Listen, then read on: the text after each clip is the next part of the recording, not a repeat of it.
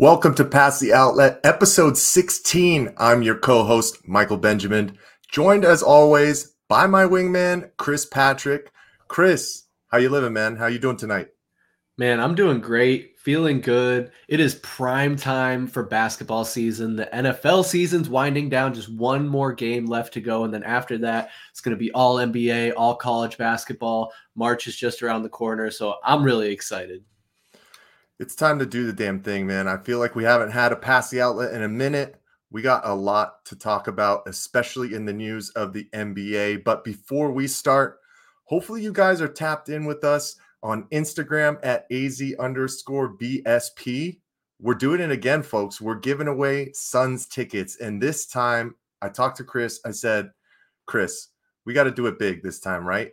And we're giving away Suns versus Lakers tickets, people. Oh, Row baby. 11, section 109. We sprinkled in a little parking pass for you as well, but we had an awesome showing last year with everybody, entering the contest, getting a lot of new followers and people who love the Valley getting tapped in with us. And that's what it's all about. We want to make sure we share the love to everybody. So Chris, man, do you think we picked the right game? Is this a good one to go with for the people this time? Man, a division rival. You get to see LeBron James, hopefully Anthony Davis, and both teams right now jockeying for position to make the playoffs, be in the right seed for the playoffs. So I think we did. We try and do at least one of these giveaways each season, and I think it could only grow from here the more support we get. So tell your friends all about it and make this thing happen.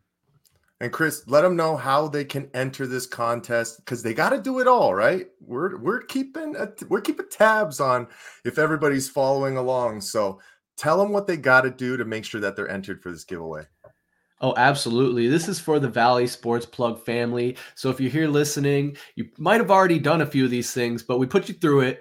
We need you to subscribe to Valley Sports Plug on YouTube and direct message us a photo of you subscribed. Just screenshot right there on your phone, send it to us. You can crop it up however you want to do it. Make sure you like the post on Instagram and tag 3 friends in the comments. Then those 3 friends can enter and they can enter their friends, and it just gives everyone a better chance to get this pair of tickets. So you and a friend make a deal. If you win, you take me. If you win, I take you, you know what I'm saying. Anyway, 2 more things you got to do. You got to share the post on your story and tag AZ_VSP. And then make sure you follow us at AZ_VSP on Instagram. Of course, it's very heavy through Instagram, but make sure you're there. Send your friends and your family there, and you can win a pair of Suns versus Lakers tickets. Man.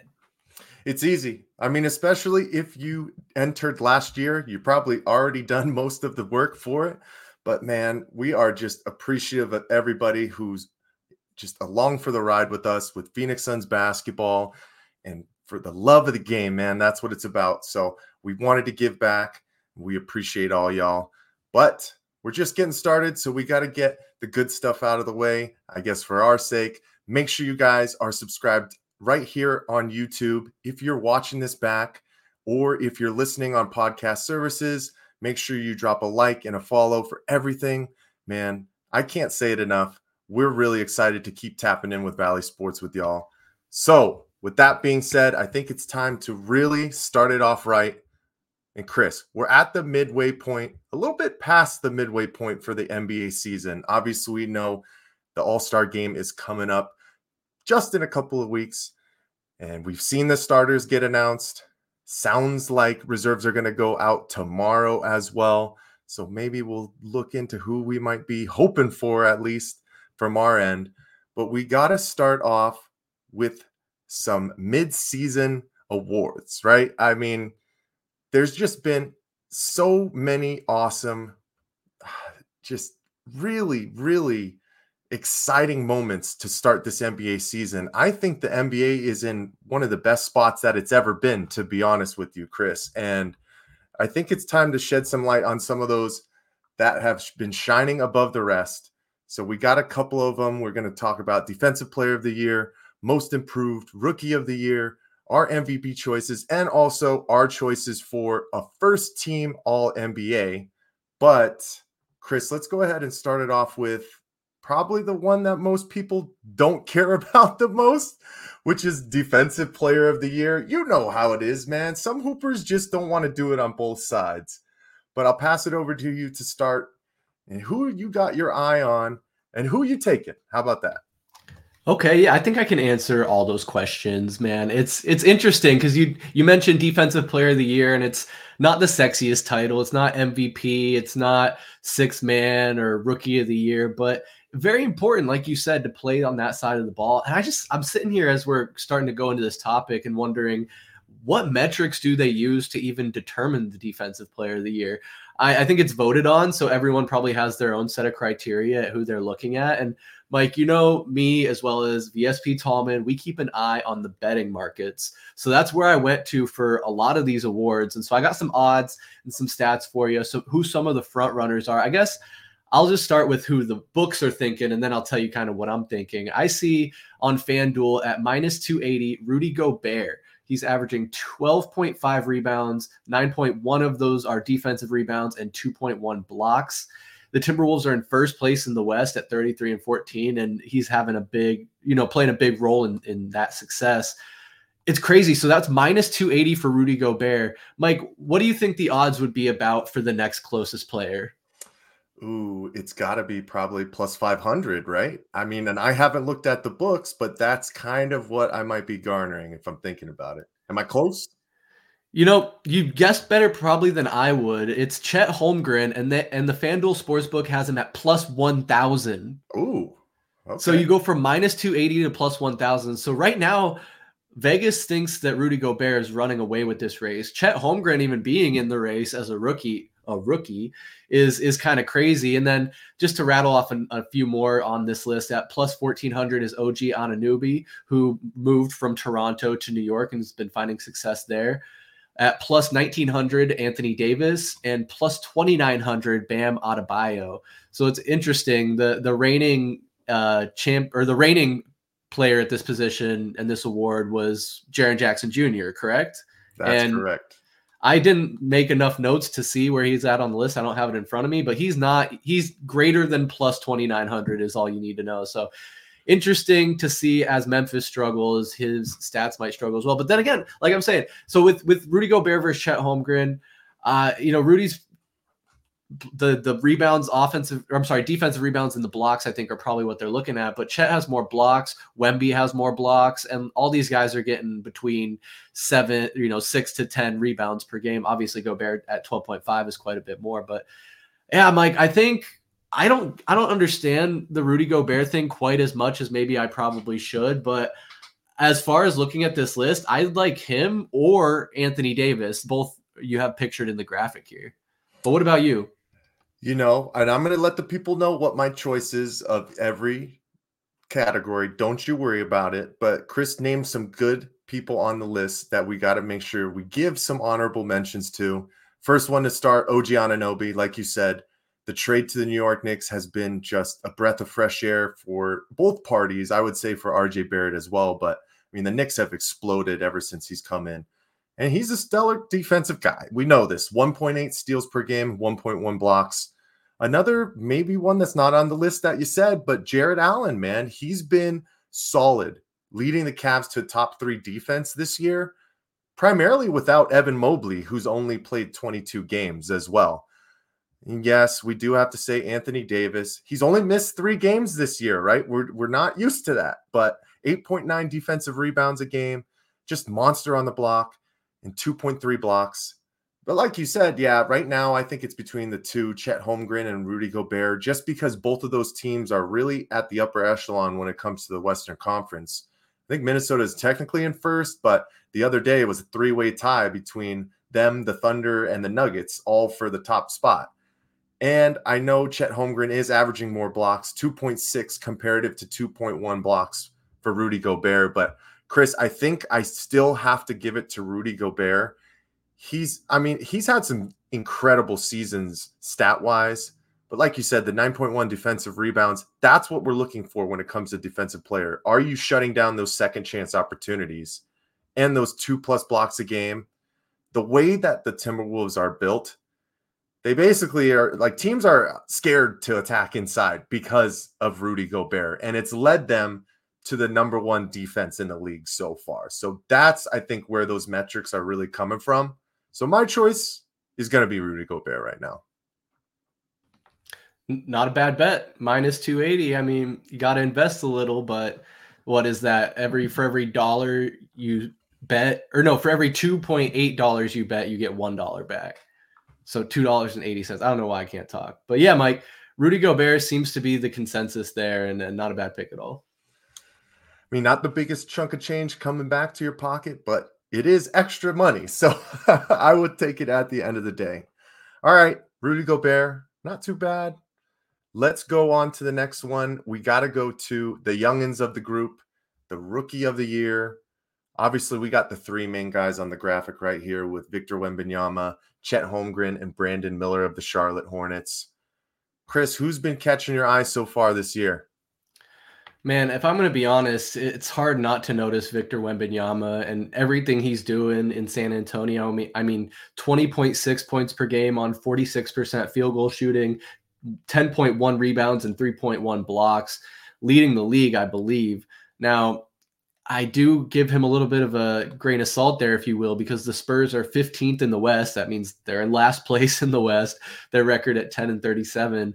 And the only other guy, like I said, there's a two-person race. It's Victor Wembanyama and Chet Holmgren. And Chet Holmgren, man, not doing too much worse. He's 16.7 points per game on 53% field goal shooting, 7.5 rebounds, and 2.6 blocks. So stats-wise, right behind Wemby, but the Thunder are leaps and bounds ahead of San Antonio. So I think that could speak to Chet's scoring impact there, as when you got to defer to guys like Shai Gilgeous-Alexander and others on that team who also get points. But Chet Holmgren getting it done at 53%, that's what, 4, 5, 7% better than Wemby is shooting. So you put Chet on that San Antonio team, and I bet he's going to be getting some pretty decent numbers as well. It is interesting, though, because Chet got drafted the year before Wemby, but obviously because the rules the way they are, he got injured, didn't play at all last season. And so now this is technically his rookie season. Not the first time we've seen this, but I will also mention, Mike, it's interesting that when these two teams met last week, I think it was Wednesday or Thursday, OKC won that match 140-114. Chet had 17 points, 9 rebounds, 4 assists, and Wemby had 24 points, 12 rebounds, 4 assists. So even in that head-to-head, Wemby had the more impressive stats. So I guess it's really up to the deciding bodies what they value more, the impact to the team overall with the stats or just the stats, because I'd say Chet's having a pretty big impact in Oklahoma City. Man, and that's the key, Chris. I think that's where it gets hard for people to really break down these individual awards, right? Because if you really look at Wembanyama, he's leading the team in all major categories right now, either than assists, right? 20.6 points, 10.1 rebounds, 3.1 blocks. I mean, he's leading the league in blocks, but his efficiency isn't where Chet is, right? Wemby's only shooting 46.5% from the field, and he's under 30% from three, which wasn't going to be the biggest part of his game, but we knew it was something that he had. But it's the two-man race. I know. We know. I'm going with Wembanyama at the end of the day. I do want to give some love to some other new guys in the league. Got to start in Miami with Jaime Jaquez Jr. Might have said that wrong, but I don't care. I mean, he was the backbone for that UCLA club for a number of years. He's a guy who, I think he was a senior. Every couple of years, those kind of guys come out and you just think to yourself, yeah, you know what? He's going to be able to step in and be a contributor right away and be a good player for a unit. And it's showing with the Miami Heat, who have been struggling of recent, right? They lost to the Suns the other day and dropped their 7th in a row. But 13.5 points, 4 rebounds, 3 assists, 1.1 steals per game in about 30 minutes. He's 4th on the team in scoring. He's doing what he needs to for that Miami club. Other guy, Derek Lively from Dallas. Chris, I don't love to shout out Dallas guys, but we recognize real at the end of the day, right? I mean, he has been a solid big man for them. He started 35 games. Averaged just under 10 points, 8 rebounds, and 1.4 blocks, shooting 74% from the field in just 26 minutes. He's been a great change of pace for them because we know Luka still has to do it all for them. And then Brandon Miller, has he lived up to the hype so far? I don't think so, but Charlotte is still in that rebuild mode. They're a ways away, right? 15.1 points, 4 rebounds, and 2.3 assists. Not much on the defensive end when it comes to stats, but Charlotte has been struggling for that. So in the grand scheme of things, I'm going with Wembanyama. Chris, who are you going with? I think it's hard to disagree with that. I think it's got to be Wembanyama. Just the numbers he's putting up, the highlights he's getting. We expected him to get the attention coming in as the highly touted, draft prospect of the last 20 years, maybe potentially. I haven't seen teams swoon over a player this much since maybe Zion, but obviously we saw how that worked out. Different stories, not gonna go there, but it's funny, Mike. You mentioned we decided on Jaime Jaquez Jr., the Heat guard.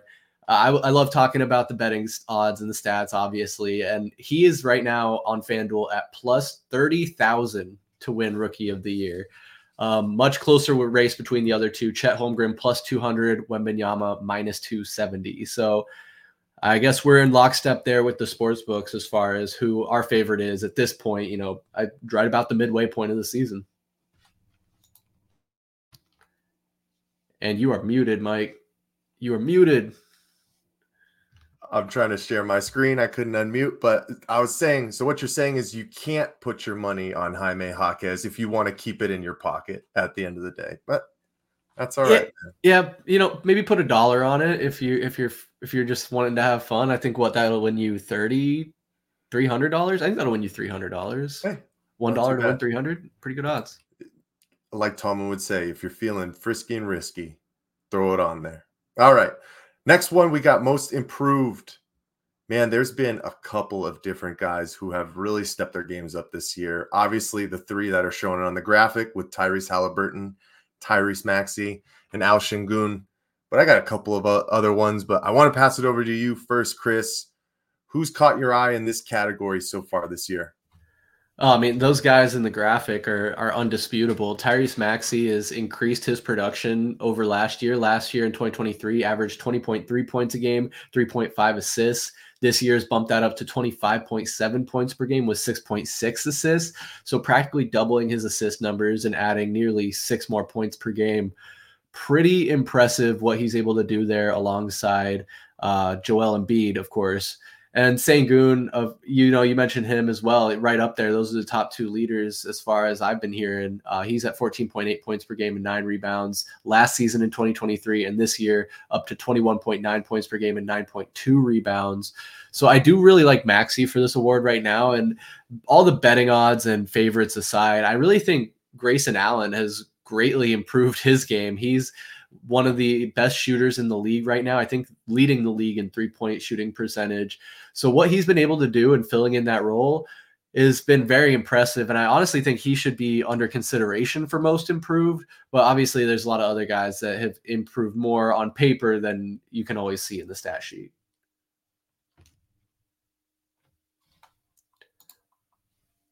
But what do you think, Mike? You're muted again.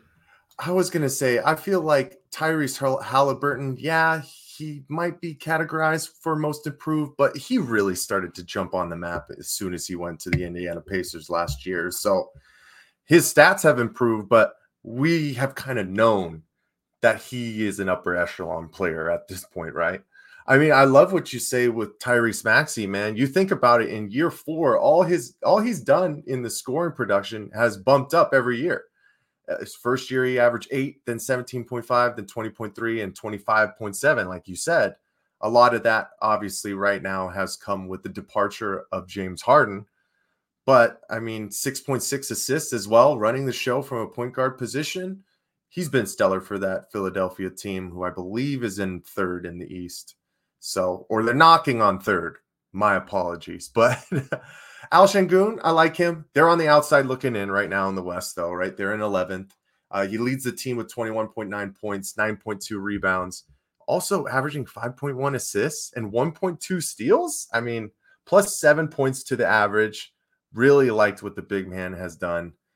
My other honorable mention, I'll say, is Scotty Barnes.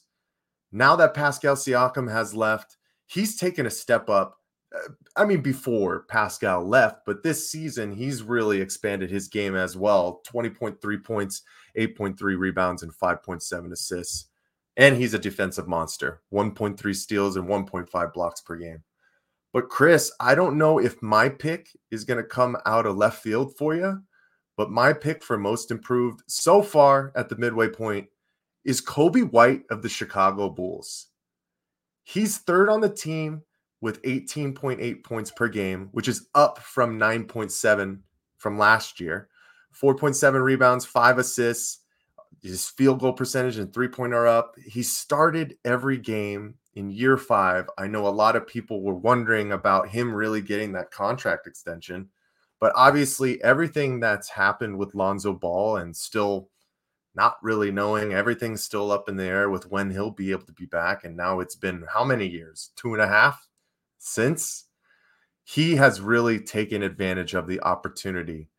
And he's a great change of pace for guys like Vucevic and DeMar DeRozan, and he adds that speed and can finish at the basket. So I'm going with Kobe White, Chris. But who are you going with? Ooh, Kobe White, that's so love, bro. Remember, former teammate of Mikal Bridges in college. Yeah, man, that's a great one. Kobe White could definitely be a dark horse to win this over those other two I mentioned being at the top, Maxey and Sengun. I think, though, I think I might be crazy, but I think Tyrese Maxey is going to have a really good chance to take this. Joel Embiid is out again, injured. He's been in and out of the lineup over the past month or so, dealing with some nagging injuries. And I feel like the more time he's out, the more time Tyrese Maxey is going to have to step up and take on more of the scoring burden for the 76ers, as well as being able to get those assists when Embiid's on the court and even when he's not. So for my money, I'm going with Tyrese Maxey. I know that's picking the favorite or, whatever, but I think he's the favorite for a reason, obviously. Yeah, you can't go wrong. Tyrese Maxey has been stellar for the Philadelphia 76ers for about 3 seasons now. So love to see those guys get the proper love that they deserve at the end of the day. But now, Chris, we're going into the big kahunas. We're going to go on to the MVP and the race that's going on right now. Is it a 2-man, 3-man, 4-man? I mean, there's just a lot of stellar guys who can fill it up on a nightly basis. They're shown on the graphic right here. We got Jason Tatum, Nikola Jokic, Shai Gilgeous-Alexander, and of course, Mr. 70-point Joel Embiid. Unfortunately, now we have to add Mr. 73-point Luka Doncic into that list, but we'll leave him over there. But Chris, how are you feeling about this group so far, and who are you leaning towards? Yeah, it's crazy. I think MVP right now is probably the tightest race of all of them. It's really going to depend on player health, I think, more than anything, because of those guys you have in the graphic, they all seem to be able to do it night in and night out. Jason Tatum, it's been a tough year for the Celtics. Obviously, they're still real up high in the East, but they've lost a lot of games that they really shouldn't have even had to worry about. Nikola Jokic, his impact in Denver is, I mean, we saw it firsthand with when we met them in the playoffs. He's a walking triple-double. Any night he walks on the court, he can put you in the position to win with his performance, whether it's scoring the basket, getting the rebound, or dishing out the assist. So honestly, I mean, I could stop right there. I think for my money, just to get it out of the way, is Jokic. Honestly, I know he's already won it twice. They gave it to Embiid last year because you're not allowed to win it 3 years in a row, as Mike said on our recap recently. But man, it's pretty close. So Shai Gilgeous-Alexander, everything he's been doing for Oklahoma City has been absolutely incredible. That team being on top of the West again with no KD, no Russell Westbrook, no James Harden. It's the changing of a guard, the new generation of NBA superstars coming up, and Shai Gilgeous-Alexander is definitely one of those guys. But also Joel Embiid, I think, like I said, though, his health could be a concern. We can talk about Tyrese Halliburton and his gripe with the 65 games rule for winning an NBA award. If Embiid finds himself out of the lineup for an extended period of time with an injury, he might not even be in contention just based off that rule.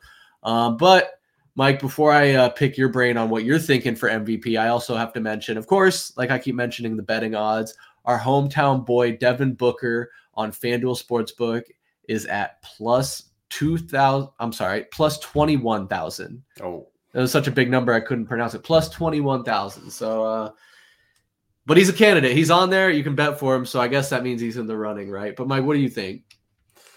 ooh, I mean, maybe that could be one if he has a stellar second half that you could sprinkle some little extra dough on. I wouldn't hate doing that. I mean, yeah, Chris, the Joker's always going to be in contention just from the game-changing ability he has in every aspect of the game, man. Like, his numbers aren't where they have been in seasons past, but like you said, he's almost averaging a triple-double again. 26.3 points, 12.1 rebounds, and 9 assists on 58% shooting from the floor. 36% from three as well. For a 7-footer to shoot 36%, I'd say you're doing something right. Jason Tatum is at the bottom of my list. I know, like you said, the Celtics are first in the East. They are 22-2 at home, which is crazy, but that team is built out pretty well, and they work together pretty good, which is why they're at the top. Yeah, I guess I'll give another honorable mention to Giannis. I mean, they just had their coach get fired, but they're second in the East. And he's been a monster this year again. 31 points, 11.7 rebounds, 6.2 assists from Giannis, as well as the defensive stats, 1.3 steals and 1.1 blocks. But Chris, for me, it comes down to the two guys that you can see on the screen. It comes down to Shai Gilgeous-Alexander and Joel Embiid. Right now, man, it's hard to go against Joel just with the impact that he's having from a scoring standpoint. I mean, leading the league, obviously, with 36 points, but 11.4 rebounds, 5.8 assists, 1.1 steals, and 1.8 blocks. So he's doing it on both sides.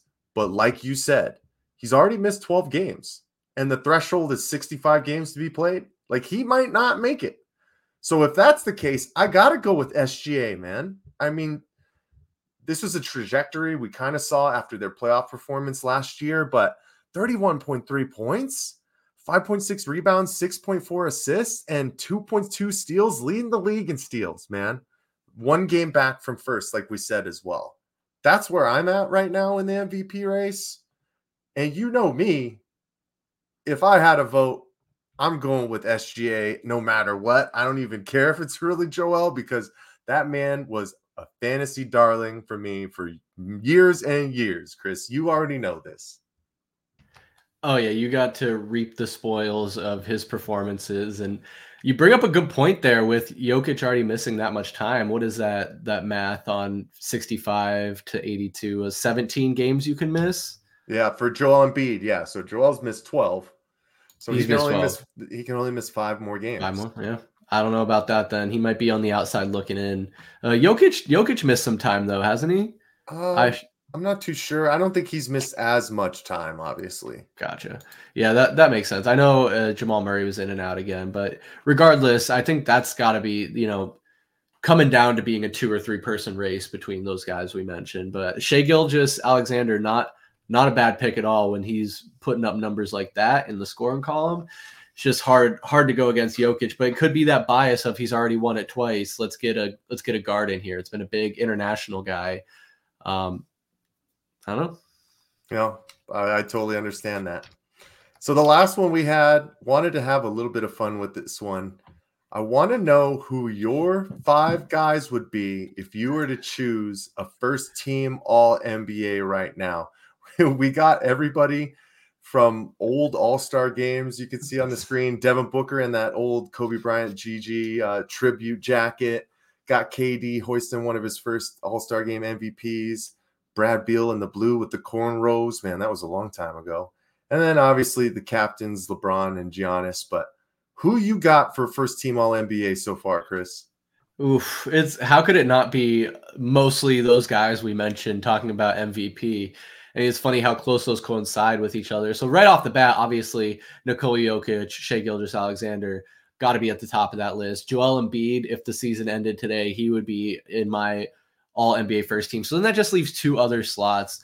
Who do you put in there? And it's hard not to be biased and want to pick one of our hometown guys in Booker or Kevin Durant. But when you really look at the stats and the numbers that are being put up and the impact that they have for their team, I think another guard that needs to be on this first NBA All Team for me at this point in the season is Luka Doncic.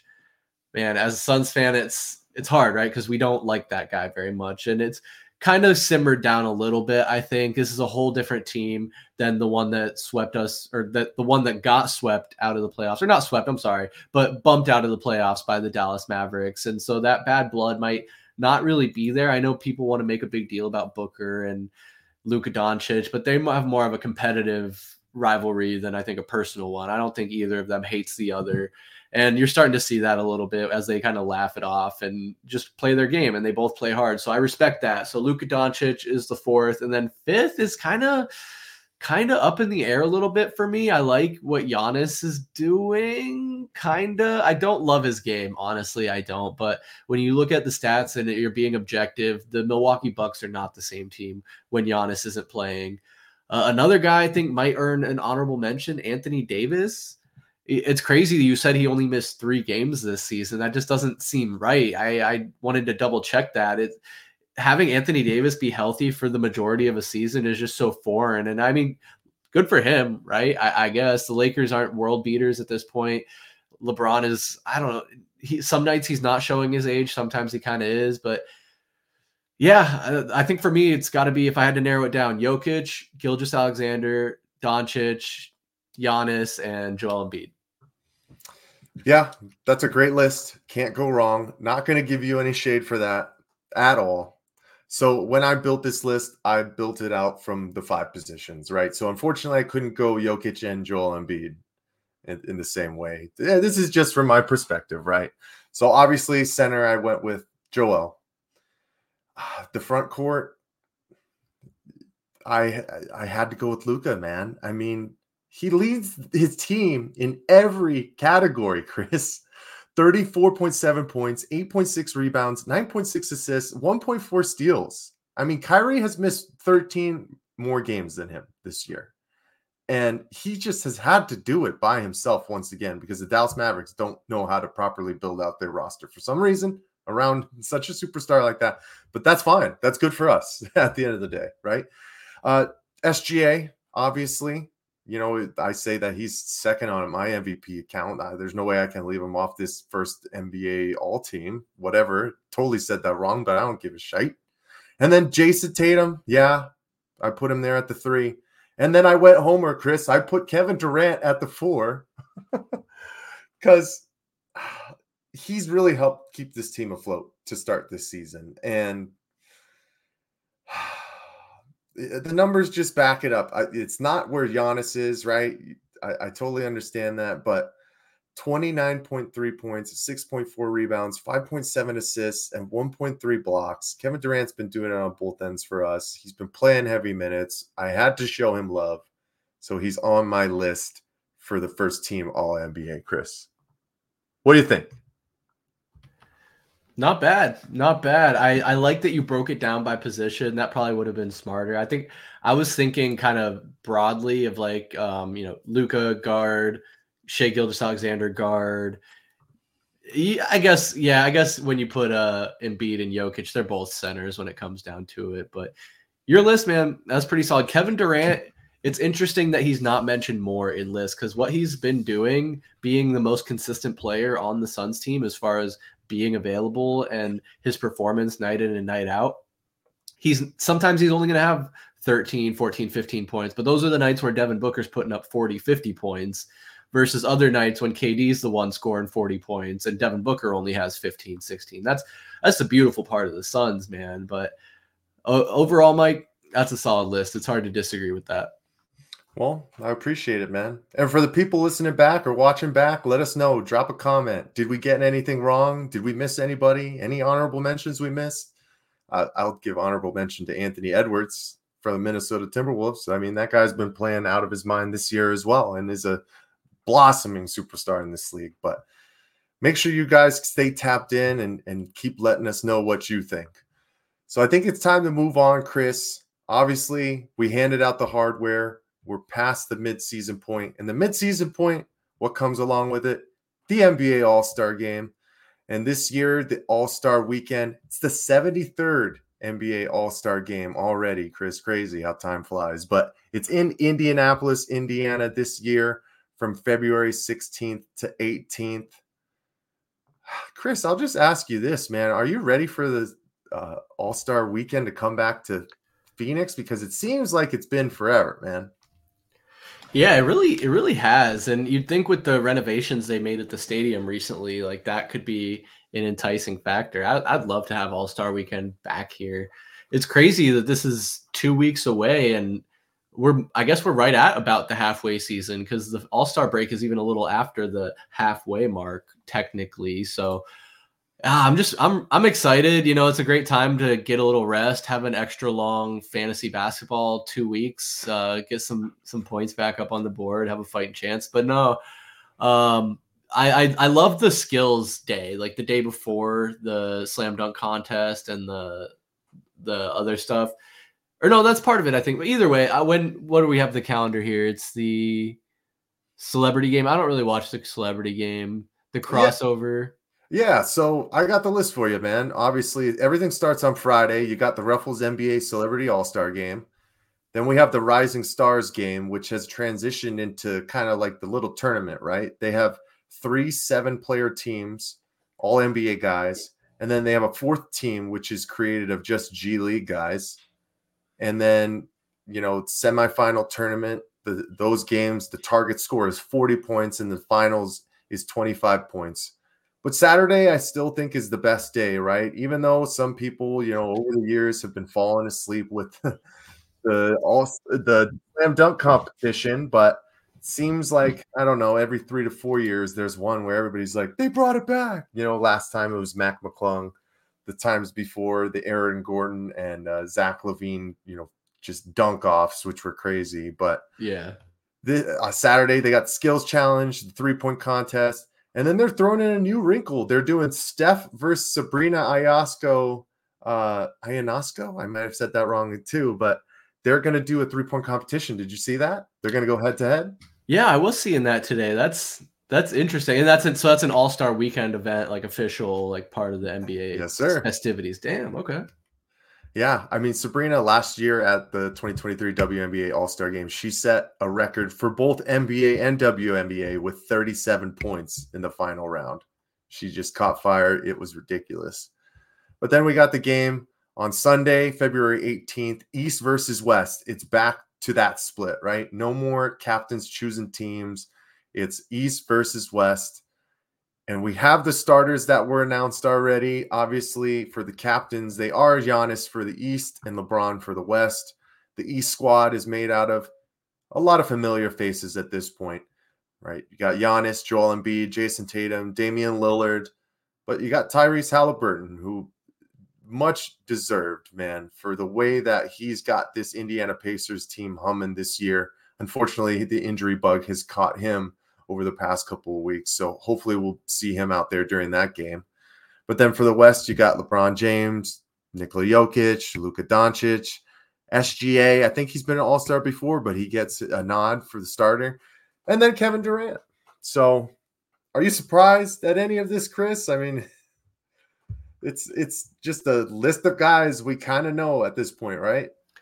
Yeah, honestly, I'm not surprised really by any of those selections. I just do think it's funny that Damian Lillard is now an East All-Star instead of a West All-Star, and props to him. He's about to make his return to Portland, I think either tonight or tomorrow, not 100% sure. But yeah, this is set to be just your pretty typical All-Star weekend, what we've seen in the last couple years.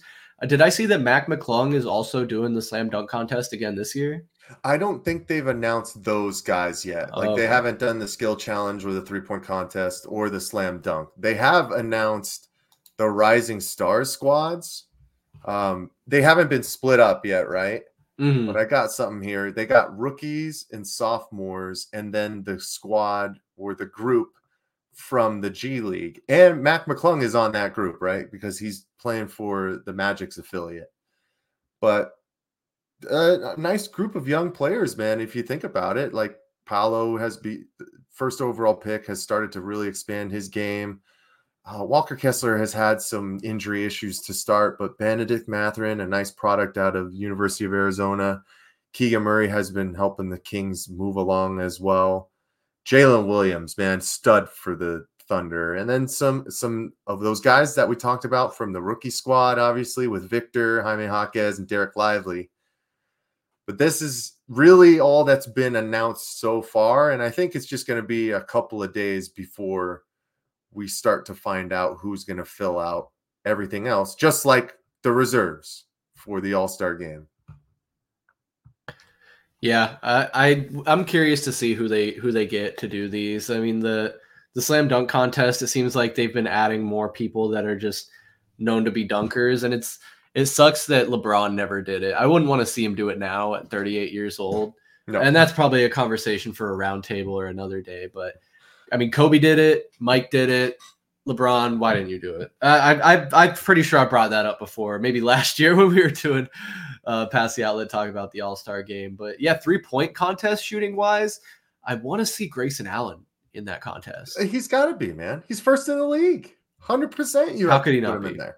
How it would be honestly robbery if they don't. But I'm excited. I always like that weekend and those events, and it's fun. And yeah, let's do it. I actually hope they have both Grayson Allen and KD in the 3-point contest. There you go. KD's fourth in the league from 3-point percentage. So let's see a little Suns versus Suns action, man. I'm all about that. All right, well, we'll be keeping tabs on the All-Star weekend coming up. Obviously, reserves are announced tomorrow, so we're going to be really, really seeing what's going to happen with that. Is Devin Booker going to get the nod? Is it going to be De'Aaron Fox? There's always some guys that don't make the list that are deserving, but we're going to stay tuned with that. But now is the time we got to transition into one of my favorite parts of the program, which is the outlet point guard. And we kept it around 3 faces that are all-star starters, right, Chris? So let me just drop it on you right now, and we'll break it down. But I had to start off with my man SGA, staying big inside, getting Rudy Gobert to jump and finishing with the left. This is one of my favorite plays, and what we've seen a lot from him is that pace and spin, man. He loves that spin over both shoulders. It doesn't matter. But then, like we said before, man, 2.2 steals per game, leading the league, and has really just propelled this Oklahoma City Thunder's young club. And then our other guy is Tyrese Halliburton, Chris, the one that got away, right? We didn't pick it. We picked Jalen Smith over him, but he's leading the league in assists with 12.5. His shot is so crazy, but he's still been pretty stellar from outside, 39.7% from the 3-point line. But he finds his guys, man. And he's so scary with the basketball. You can see right there, like, guys got to commit to him, and that's where he's finding all of his other guys. And then we got to finish out with our hometown guy, KD. Like we've said multiple times already, 45.2% from 3 this year, 4th in the NBA. He's doing it on both sides. He is playing heavy minutes, so sometimes we wonder if he's really putting in the effort. But, he's really been just an absolute key for this Phoenix Suns squad. And we already knew this, but I was in attendance for the Chicago Bulls game to see him hit that shot. Basically, no rim, hit back of the rim, no net. Like, what a stellar finish to come back from 20 plus down. I know we're going to talk about the Phoenix Suns in a little bit, but Chris, let's roll it back up to the top. What are you liking out of SGA this year? Yeah, man, a lot of what you highlighted there, just his ability to get deep inside as a guard is unmatched. I mean, you look at the patience there and the deliberate movements. It's real fundamental basketball, like, at the end of the day, finishing smart at the rim. And it's funny, we mentioned Shai Gilgeous a lot tonight and talking about how he's in the running for several of these awards right now in MVP and whatnot. I'm sorry, we were talking about Shai Gilgeous for MVP, but talking about Rudy Gobert for Defensive Player of the Year. So in that clip right there that we just watched, he's going up against the guy who is right now expected to be the runaway for Defensive Player of the Year, gets him off his feet with a pump fake and finishes at the rim. A lot of the guys, I think, could panic in that situation, but Shai Gilgeous-Alexander, cool as a cucumber, pump fake, even with the guy closing in on him, still finishes strong with the left hand.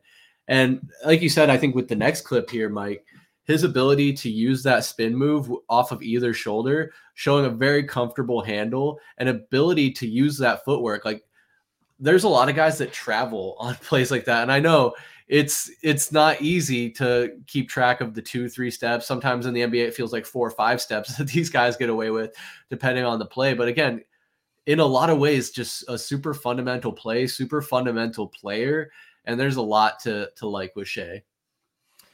Yeah, man, I was really watching some tape over the past couple of weeks of SGA. His patience, his outside shot, and just his ability to score has been absolutely stellar over the past, I'd say, 3 seasons. I mean, he's continued to expand his game even more. But this little shoulder dip spin, man, has become, I'm telling you, it has become his go-to move. And he finishes a lot with the left, which I respect and am absolutely commendable. Like, it's a commendable feat, man. Like, obviously, NBA players, most of them can all finish with both hands. But guys that are so confident in the ability to finish with that left, no matter what, it is a game changer, man, because I was seeing different plays of him cutting from the baseline, finishing with that left because it was closer to the basket as well. So he's just an awesome player. You know, finally got his opportunity in Oklahoma City and has started to really take this Oklahoma City club, this really young club, to that next level. And they are contenders for sure in the West. That's a damn fact, Chris. But what have you been liking out of Tyrese Halliburton to start this year, man? Are you crying a little bit because he's not on the Suns, man? It pains me so deeply. And it's funny that we took Jalen Smith over him and now they're teammates. We basically gave up Jalen Smith for nothing just to get him off the books. But yeah, Halliburton, man, it's again, a very fundamental player. Is a lot of fun things that he does out there, and just being a leader, I think, more than anything. It's, again, not to keep beating a dead horse, but to imagine what he could do with Devin Booker in this team. And it's one of those things where, it's a domino effect. If we got Halliburton instead, maybe XYZ would have happened. Maybe Matt Ishbia never buys the team. I don't know. It's a lot of what ifs, but I'm happy for him. The Indiana Pacers are back on the map. They're a playoff contender in the East. And honestly, a team that you got to watch out for when Halliburton's healthy. It's just a shame that he's not going to potentially get some of the considerations and hardware that he might deserve just due to his health this season. He's been out of the lineup quite a bit. Another one of those guys. Oh, that's true, right? I mean, if he was a guy who was going to stick around for the entirety of the year, lead the league in assists, I mean, you would have to consider him for first team All NBA no matter what. I mean, there's guys who put the ball in the basket a little bit more than he does, but he impacts the game more than others, it seems like. I mean, like this play with Miles Turner getting that slip on the screen, it's just as easy as Tyrese Halliburton understanding to create a little bit more opening with that one dribble to the right, and then the nice, no look pass over to him for that easy bucket and finish. But this is a play that we see a lot of NBA players make, right? Little quick crossover, double cross, step back into a three. His shooting motion is so ugly, man. But at the end of the day, it don't matter if it goes in, right? Like what we talk about with Sean Marion for years and years. Towards the end of his career with Steve Nash, he was one of the better three-point shooters in the league. And he had, I think, by far the ugliest shot in the NBA. But this is the best part of Tyrese Halliburton's game. It's his ability to see, his ability to drive, and his ability to create. I mean, you're going to see this in just a second. There are 4 Chicago Bulls who feel like they need to step up on him because he is that much of a threat. And it just ends up to a lob to Jalen Smith. Seen this plenty of time with Obi Toppin, who has had a nice resurgence with Indiana. I don't think he got a fair shake in New York, but I've seen plenty of these lobs, plenty of these same plays, and I ain't mad with Indiana being good in the East, right? It's somebody new. It's a fresh face at the end of the day. Yeah, no, very, very true. And Mike, you play that clip back against the Bulls one more time? Because I'm sorry, watching this, I'm curious, Who is his teammate that grabs 2 fistfuls of Jalen Smith booty on the end of this play? What are you talking about? Look, I thought it was Caruso at first, but no, he's just right. I think that's Halliburton. Is it? I'm pretty He sure throws the lob, then crashes. No, I that's think you're right. Okay. That's a different way to do a good game for your teammate there. But Oh. yeah, no, everything you said about Halliburton, man, that dude is a stud for sure. A little bit of an ugly shot, but I got a respect for ugly shots because, I don't have the prettiest shot. That's for sure. I wasn't going to say anything, Chris. You said it. I'm Oh, glad I okay. didn't say it. But well, and then our man KD, Chris, this is the last one I got. The 3 clip for you. Nice finish over the top. When you're 6'11" and you trust your stroke, no amount of pressure is really going to, put you off from taking your shot. But Chris Paul steps up to contest a little bit. Andrew Wiggins is already there, and he just drains it right in their face. I mean, these are shots that we've seen KD make his entire career, but he's really shooting at an efficient clip from outside this season. That's why I wish he'd shot more. Like, he's got to shoot some more. And I think this has obviously always been the most underrated part of KD's game, as well as his ability to chase down block. I mean, with his length and his speed that he still has for a 35-year-old, I mean, he's been able to do this multiple times, contest at the rim. It's been a breath of fresh air to have a superstar who can really do it on both sides, man.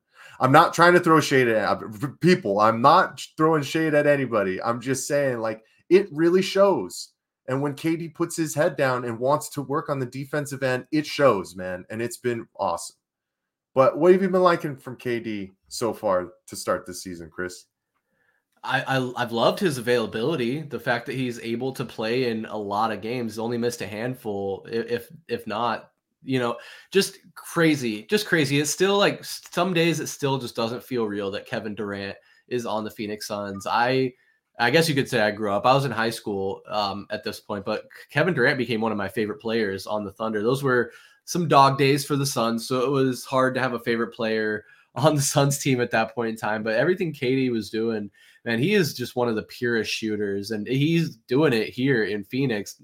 Some nights he'll have a down night, he'll miss some shots, but he stays in there and doesn't give up. It's the old adage, or the thing you'll hear from a lot of guys that play basketball, is if you're open, take the shot and believe in your shot. And, they're going to start falling eventually. Everyone has a bad shooting day every once in a while, but his ability to even make those tough shots, man. You saw that 4-point play late in the game in the first clip, and that big 2-pointer from the free throw line against the Chicago Bulls, man.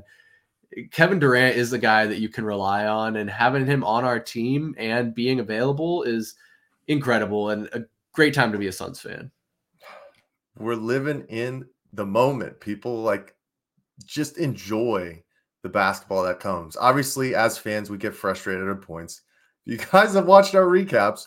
We've been frustrated, right? We understand that. But to have this amount of talent on one floor playing together, it's truly something special. So make sure you're enjoying it. And that's why, man, when the All-Star game comes around, I know it's not the best basketball, but it's some of the best players that you'll be able to see. So make sure you tap in. And that's what I got for Outlet Point Guard, Chris. So how about we roll into Reddit Reacts? What do you got for us this time? Oh, let's do it. I've got a slew of pictures, even a Michael Benjamin submission. We'll bust that out. But first, since we're talking about the Suns, want to start with a Suns post from the Suns Reddit. We love them. Honestly, I don't want to be critical. I don't want to be rude, but I feel like they're lacking on the memes lately. I'm a big meme guy. So this is kind of, I guess, in that territory. We've seen similar posts before. But, Mike, I have to show you the Bradley Beal apology form. I think we've had one of these for Chris Paul, maybe one of these for Kevin Durant. I'm not sure, but You know who we had the last one for, Chris? who was that? DeAndre Ayton? It was for DeAndre Ayton, man. Oh, no. Oh, that's not a good sign. But for those of you that may be just listening on the audio-only platforms, the post says at Bradley Beal apology form, and it's 2, so you can fill it out from and the date. And then your reason for behavior, there's some check boxes here. It was, the media convinced me Reeves was better. I didn't watch actual games. I miss Landry Shamet and CP3. I don't know basketball. Chuck told me the big three didn't fit and I believed it, or I let the r/NBA anti-Suns agenda change my views.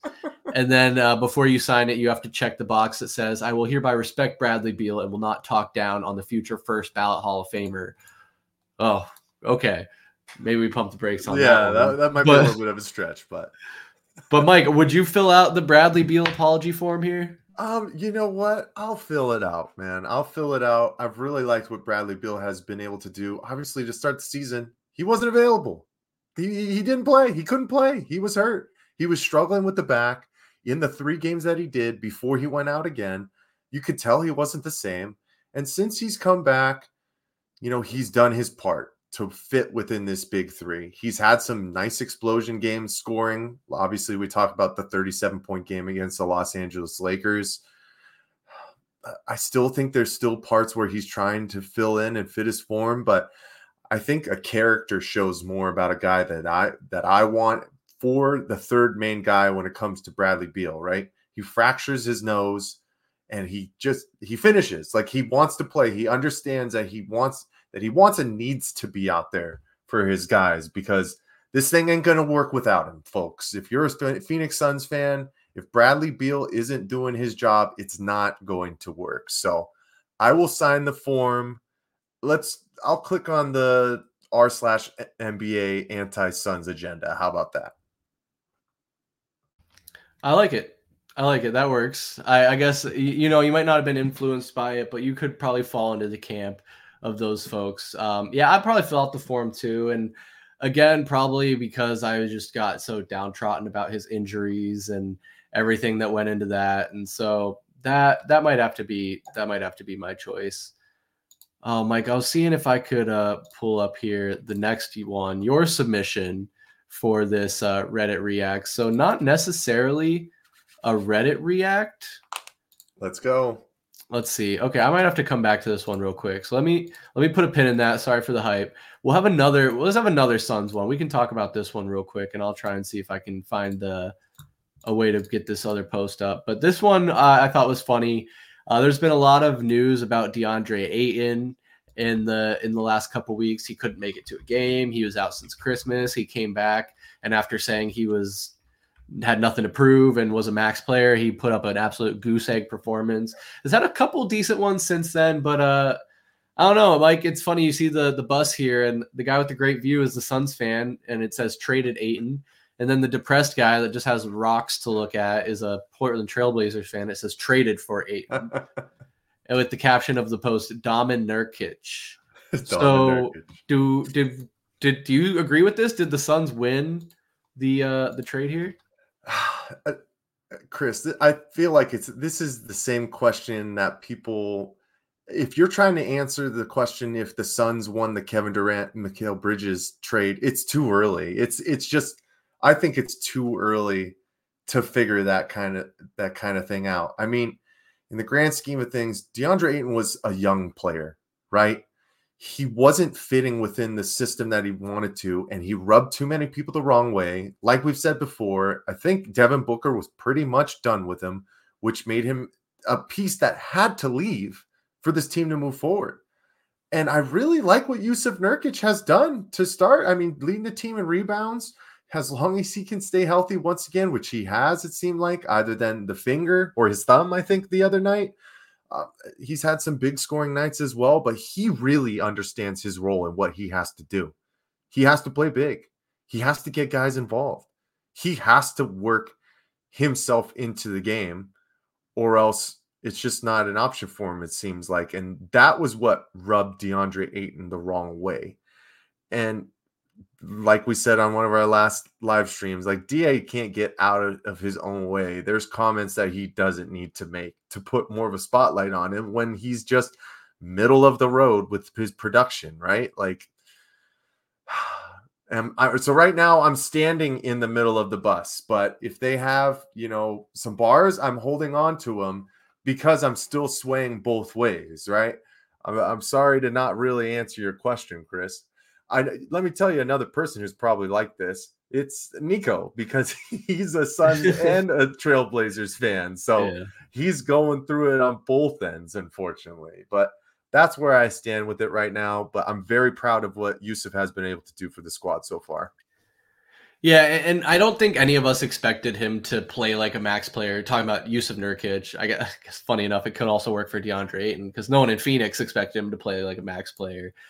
But Nurkic, I mean, I think with getting him, it's almost addition by subtraction in a lot of ways, where we just wanted to get rid of DeAndre Ayton and getting a little something in return, a guy at the same position. So you're giving up a center for a center. That kind of helped. Nurkic has been serviceable. Honestly, I can't complain too much. Just can't be trusted in late game situations. And it's something that we're going to have to deal with. And we might have to go small ball and put Kevin Durant at the 5 when it comes down to crunch time. And that seems to be working okay for now. So I'm still on the sunny side of the bus. The death lineup, what they're calling it, right? Oh, Yeah. That's fine. That's fine. Obviously, you need somebody like Yusuf Nurkic around for matchups with the bigger guys in the West, like Anthony Davis and Nikola Jokic. But yeah, there's going to be times you'll be able to roll out that death lineup, and it's just going to be what you need in the moment. So, yep. Well, why don't we look at that post about Devin Booker? I wasn't able to find it, but I think you got it here for us, right, Mike? I got it. Let's do it. So his shoes are coming out. And the complex post here is asking, is Nike fumbling the D Book 1 launch? They say in their post, we discussed the lukewarm reaction to the Nike Book 1 and what we think is holding the shoe back on the Complex Sneakers show. And there's a link. So if you want to go check that out after you finish watching Past the Outlet, you can go ahead and do that. But Book also commented there and he said a lot of people feel the same way. Is that real, Mike? And you also commented, holy shit, Mike, what did you say? I mean, are we ever going to be able to get a pair? What the hell is going on? So, Chris, I'll give the people some context of what was happening here, right? So, Complex Sneaker Show is done by a couple of guys. It's Brandon Dunn, Joe LaPuma, who does the sneaker shopping. If you've ever seen it on YouTube, where he has a bunch of celebrities come to like a resale shop and they talk about their sneaker history and then they end up buying one. I'll give them another shout out. They had a really awesome one with Devin Booker themselves when they were out in Miami, and they had like a real cool display of the Book 1s. And he talked about, his love for sneakers, his love for shoes, what happened with the, creation of the Book 1 and what the plans were moving forward and that kind of stuff. But then the other guy, Matt Welty, was the one who really started to talk about how he feels like Nike is fumbling this launch. The press just hasn't been there. The one thing that I think about is within the time frame that we got leaks and we were thinking that it sounded like Nike was going to make Devin Booker a signature athlete and he was going to get his own shoe. Jason Tatum has got his first shoe. It came out and they've already announced the second one. Now, granted, that is Jordan brand, but everything's under Nike. So it's like we still haven't got an official announcement. Nike is still holding on to this, and there still hasn't been any kind of official release date. Devin Booker said this. They ended up kind of going back and forth a little bit. It was all in good fun, it seemed like. And Devin Booker himself said February 17th is supposed to be the first date where the first shoes come out, right? But for them to have the initial launch of these shoes in the orange colorway, only drop in Miami for only 500 pairs. What the hell is that about? How is the Phoenix market not being the first one that is tapped in for a Devin Booker signature line dropping? I mean, when has a Phoenix Suns player that is actually, Kevin Durant, yeah, he has his own shoe, but this is our guy. This is our Mount Rushmore guy, Chris. And for them to be like, yeah, we're going to drop 500 pairs at some little shop in Miami. I think that's where a lot of people have started to not be worried, but just be frustrated about what's happened with the start of this, because we've been chomping at the bit for a signature athlete. And now I think I saw some mock-ups today of the first one that's going to come out, and it's some Oral Wood Brown weird ass colorway. All of these cool ones that he's been wearing on court, I would not be surprised if none of them ever get released, and they're all going to be just some random things. And that's where we're at with this right now, Chris. A lot of people are just disappointed with how this has started. And we still don't know officially from Nike when the hell we can buy these shoes. That just blows my mind. Like all of that, Mike. Like I didn't hear about that. Only 500 pairs of this orange colorway dropped in Miami. What the fuck? What the fuck is that? I mean, you and I would be some of the first people in line, probably alongside thousands of other Suns fans and Devin Booker fans in Arizona alone. I just don't understand. Does Nike not want to make money?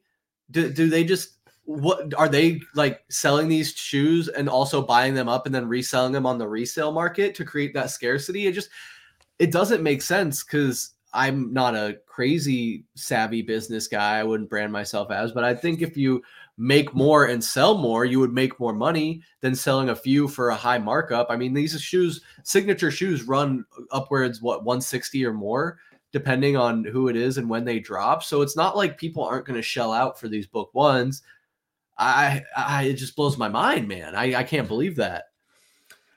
And it sounds like they're not going to be on the complete high end of the Nike line, which are LeBron James is the top. It's like $200. KDs are close second, I think, with 180. And then you have the lower level with Jaws. Those are about 120. These are supposedly going to be about 150. So they're right in the middle, right? At the end of the day, Nike is the biggest shoe brand in North America, right? I don't think it's the world. That there could be, Adidas could swing that, or New Balance. New Balance continues to grow up, but that's made in the USA. But you know what I'm saying? Like, they've been around the block. They know what they're doing at the end of the day, but it's just been odd. And it's more so like people just want them, man. Like, it's different for us in the Valley, right? It's different for us than people who might just be sneakerheads or like to collect basketball shoes and want to try out the new thing, whatever, right? We have a connection with Devin Booker. He is our guy. Once we found out that he was going to have a shoe, like as soon as I knew about some kind of calendar dates, I'm putting it on my thing and having freaking alarms blaring, or if I need to go stand in line or that kind of stuff, like that's our investment with this. So that's why a lot more people on our end have been more frustrated than ever. So that's why it is kind of surprising when these guys that are kind of on the national stage when it comes to sneakers are talking about how lukewarm it's been. So there must not be something that's really gone right at the end of the day. But it sounds like we're getting close. So I guess we just have to stop crying about it for right now. Yeah, and we'll see. That, I mean, they could just ramp it up real fast, and they could do a huge launch, and it's a success, and we get all the color waves we want, and it's really cool. But so far, I'm not impressed. Mike, why don't we just keep it pushing, though? I got a few more here for our Reddit reacts, so we can go out on a light note and not be all sad about not having our D-book ones yet. I got 3 left. Let me choose 2, and I'm gonna go with this one because we heard that the pool for the Team USA basketball team for the Summer Olympics was announced, and we got some familiar faces, a lot of people we expected. I know Draymond Green felt some kind of way of being snubbed, but it had this interesting debate be sparked of if you could choose, I'd say maybe between the 2 teams, maybe just between the 2 starting 5s, who would you have between what could be our present day team versus the dream team? You got there for the dream team, of course, Magic, Pippen, Jordan, Bird, and Barkley. And then up top for the present day, you have Durant, Curry, LeBron, Tatum, and Embiid, who, interesting. I think, was he born here? I don't know. It doesn't matter. He plays for Team USA. But, yeah, that's tough, man. Who would you take in this head-to-head? Oh, see, these are always the good conversations to have that you could probably spend an entire podcast on, Chris, right? Because you have to think about matching up, right? Who's going to guard who? I mean, who's going to guard Embiid from that side? Who's going to guard Kevin Durant? Is Scottie Pippen going to stay on KD? Well, then what does that leave? Charles Barkley going up against Joel Embiid? I mean, Charles Barkley is already only 6'7". Are you going to be able to keep up with the speed if you have Jason Tatum, or if you have Larry Bird matched up with Jason Tatum? Like, and then LeBron, Michael, like, these are great conversations to have. And it's so impossible to really pinpoint who would beat who. But I think I'm going with the dream team, man. It's nostalgia, it's the old school, and that was a unit that was just incredible together. But at the same time, like you said, it's so hard because now in the Olympics, you're playing against the actual best players in the world. Like back in the day, they weren't allowing professional athletes until the dream team, right? So it's a mixed bag. I'll go with the dream team. I'm not very confident in that pick though, Chris. And that's what's so fun, right? Is because we'll never know. I mean, we'll never be able to pit these teams against each other in their prime. I mean, I'm sure people have done their simulations, their 2K games or whatnot. You make some compelling arguments, though, which kind of started to sway me towards the dream team. I mean, at face value, I just see a major height differential and level of athleticism when you talk about LeBron James and freaking Joel Embiid, what those guys can do physically. I mean, Joel Embiid's a 7-footer. Kevin Durant's basically a 7-footer. And I think the tallest guy on this dream team is what? Scottie Pippen is 6'8" or something like that. Maybe not. I don't know. But regardless, I do think that the dream team would play better. I think they would play together better than the modern day team would. Because when you look at the 5 guys up top, they're all the main guy on their team that's scoring all the points traditionally. And some criticisms of defenses. But I don't know. It's tough because the modern game is so much different in a lot of ways and you could argue that both ways, for better or worse. But Mike, since you took the dream team, I'm going to take the present day guys. I think they might squeak out that win just strictly off height advantage. There you go. We covered the bases. I like it. Good work, Chris. Thank you, man. I appreciate it. So let's do one last one. I got a couple options here. Let me just go with the local story here. I guess I did say we wanted to go out on a high note, but both of these are somewhat negative. So I just think when we're talking about the book ones and the releases, and we talked earlier about Devin Booker being a long shot for the MVP, but has had some pretty impressive performances, a pretty impressive player, but still seeming to not get that much respect nationally. It's kind of crazy. I mean, you're looking at this post here, and it shows that Devin Booker's played 31 games. Ja Morant's only played 9 games. Now he's done for the season with an injury. But Ja Morant got more votes for the All-Star game than Devin Booker did. Mike, what's going on here? I think the biggest issue when it comes to Book, Chris, is he's more of a polarizing figure that can stretch to a negative way from like the way that he talks to officials or the way that he interacts with some players. It rubs people the wrong way, right? And people, when they see Ja Morant, like, yeah, he did the wrong things off the court, but they see his exuberation and it's just always like lively and everything is bouncy. Like everything is upbeat consistently with Ja Morant, crazy hops, that kind of stuff, which tends to lead towards the people who are just casual NBA fans. They are attracted to that, right? Like when you think about Devin Booker, you talk about lethal form when it comes to shooting, creating space, mid-range, just absolute assassin. Like sometimes his game isn't as pretty as others. Or I won't say as pretty because, man, some of his moves are pretty damn pretty, like his turnarounds and that kind of stuff, like the way he shoots the basketball. But that's for purists, right? Like some people just like the high flying. And that's not always been Devin Booker. It's not really been his game anywhere in his career. And so that's why it kind of tends to go this way, right? Once somebody has a name brand attached to them as a high flyer or that kind of thing, they become to be fan favorites like that. One guy I'll say, Chris, that reminds me of that. Vince Carter. Like Vince Carter wasn't a pure player. Like there were some seasons where he did expand his game on the outside, could shoot a little bit better.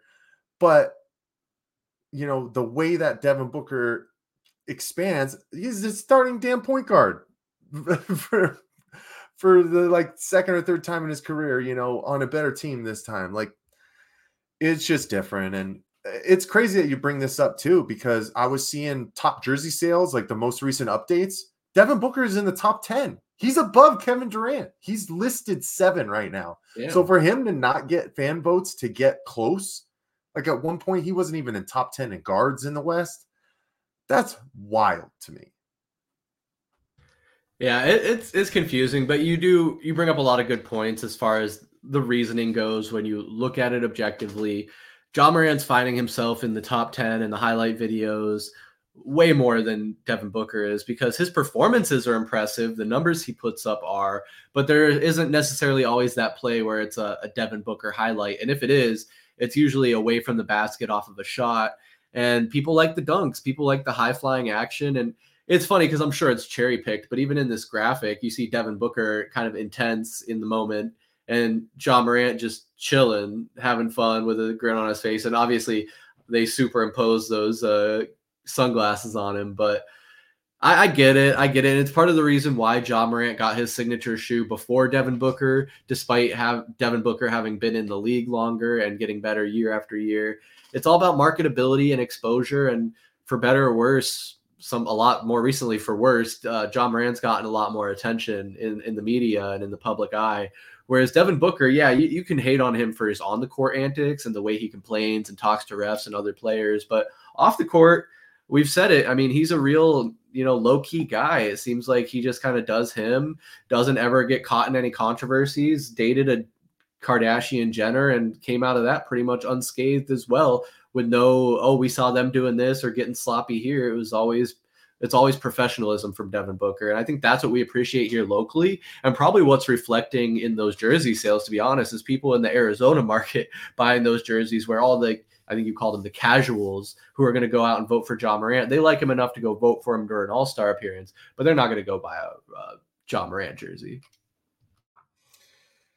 Book is low key, man. He's just wearing his Chucks, chilling with his dog, sprucing up his classic cars, and keeping to himself, man. We love him. He'll get there. He'll get the credit one of these days, damn it. I know it. But Chris, another fun one, man. Pass the outlet. Glad we brought it back this month. Definitely going to have another one in February, man. Got March Madness right around the corner. Obviously, the trade deadline is just days away at this point. We'll see if the Phoenix Suns make any moves. But before we call it a night, you got anything else to share with the people? Man, we've covered it all, but there's so much more to come. Like you said, March Madness, the NBA season in full swing in the second half, leading up to the playoffs. Definitely agree. We're going to have to do some more past the outlets. This is primetime basketball season. And guys, like Mike said earlier, make sure you enter into our ticket giveaway so you can go see the Suns and Lakers with a friend, family member, girlfriend, wife, boyfriend, whatever. Make sure you enter. And then also check out the NBA All-Star Weekend, man. It's a lot of fun. Not just the game itself. Honestly, sometimes the other stuff is more fun than the actual game. So you got Friday, Saturday, and Sunday festivities. And I'm sure we'll talk about it soon. Yeah, man. I mean, I'd say that the celebrity game is slept on sometimes. There's been some good celebrities out there who can really hoop. So make sure you guys are tapping in. But appreciate you all, y'all. Like we always say, make sure you like and subscribe. Follow us at AZ_VSP on all socials. If you're just joining us, you made it all the way through the end, or you're listening on playback, man, we love y'all. But this was Past the Outlet, episode 16. I'm Michael Benjamin. That's Chris Patrick. We'll see you guys next time. Peace. 1, 2, 3, 4. Ball is life, plain and simple. Ask any baller. If you know, you know. The game has changed, but it's still the same. You want it, go get it. Shazam! The inbounds pass comes into Jordan. Here's Michael at the foul line. The shot on Elo. Ah, the Bulls win! They win it! Mike, you're honestly telling me that you're top 5. Yeah. Top 5 of all time. No question about it. Booker, this is for the win. Got it. Wow. The ruling on the floor is made basket.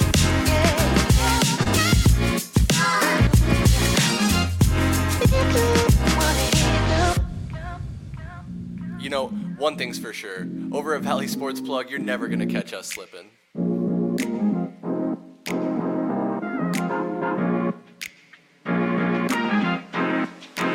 With the first overall pick, the Phoenix Suns select 3, 2, 1.